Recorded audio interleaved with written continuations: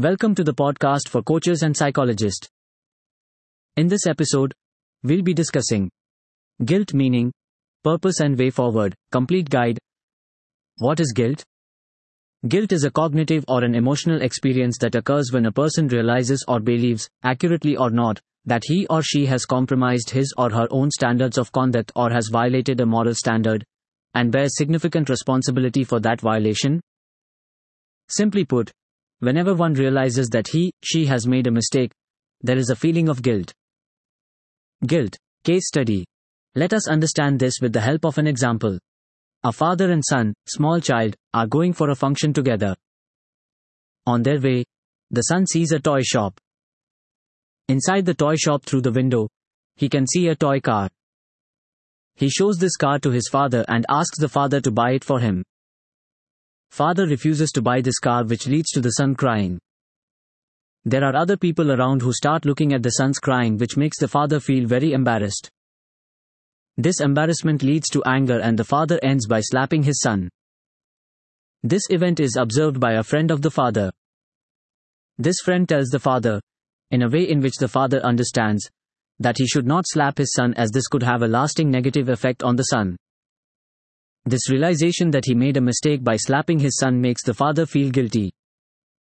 This brings us to a very important question. Is there a purpose that guilt serves? To understand this, let us take the same example forward. After some days, this event repeats where the father feels embarrassed due to his son's behavior.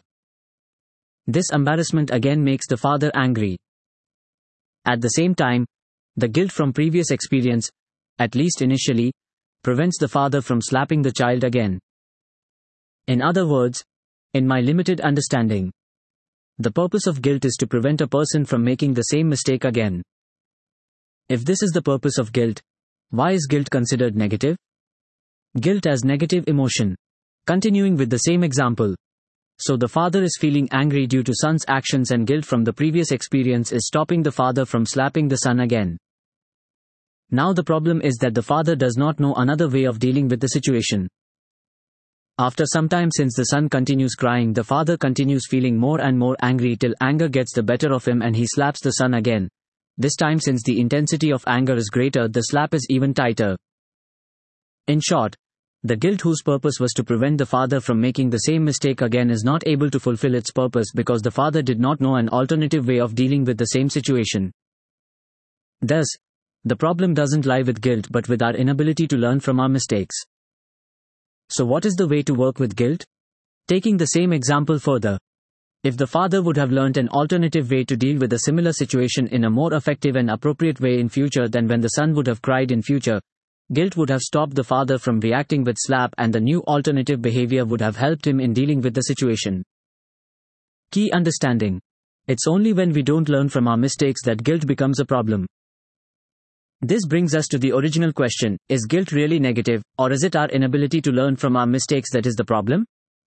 Note, at times, when the guilt is very intense, one needs to forgive self along with learning an alternative way to deal with the same situation. If you or someone you know has been struggling with guilt or other emotions, feel free to book a session with one of our specialists by calling us on +91 8080 2084 73. If you are a psychologist who would like to develop advanced therapeutic skills based on an eclectic approach to therapy and help clients resolve different emotional, you must search for the Cognitive Hypnotic Psychotherapy program. Helping clients understand guilt. View all stories.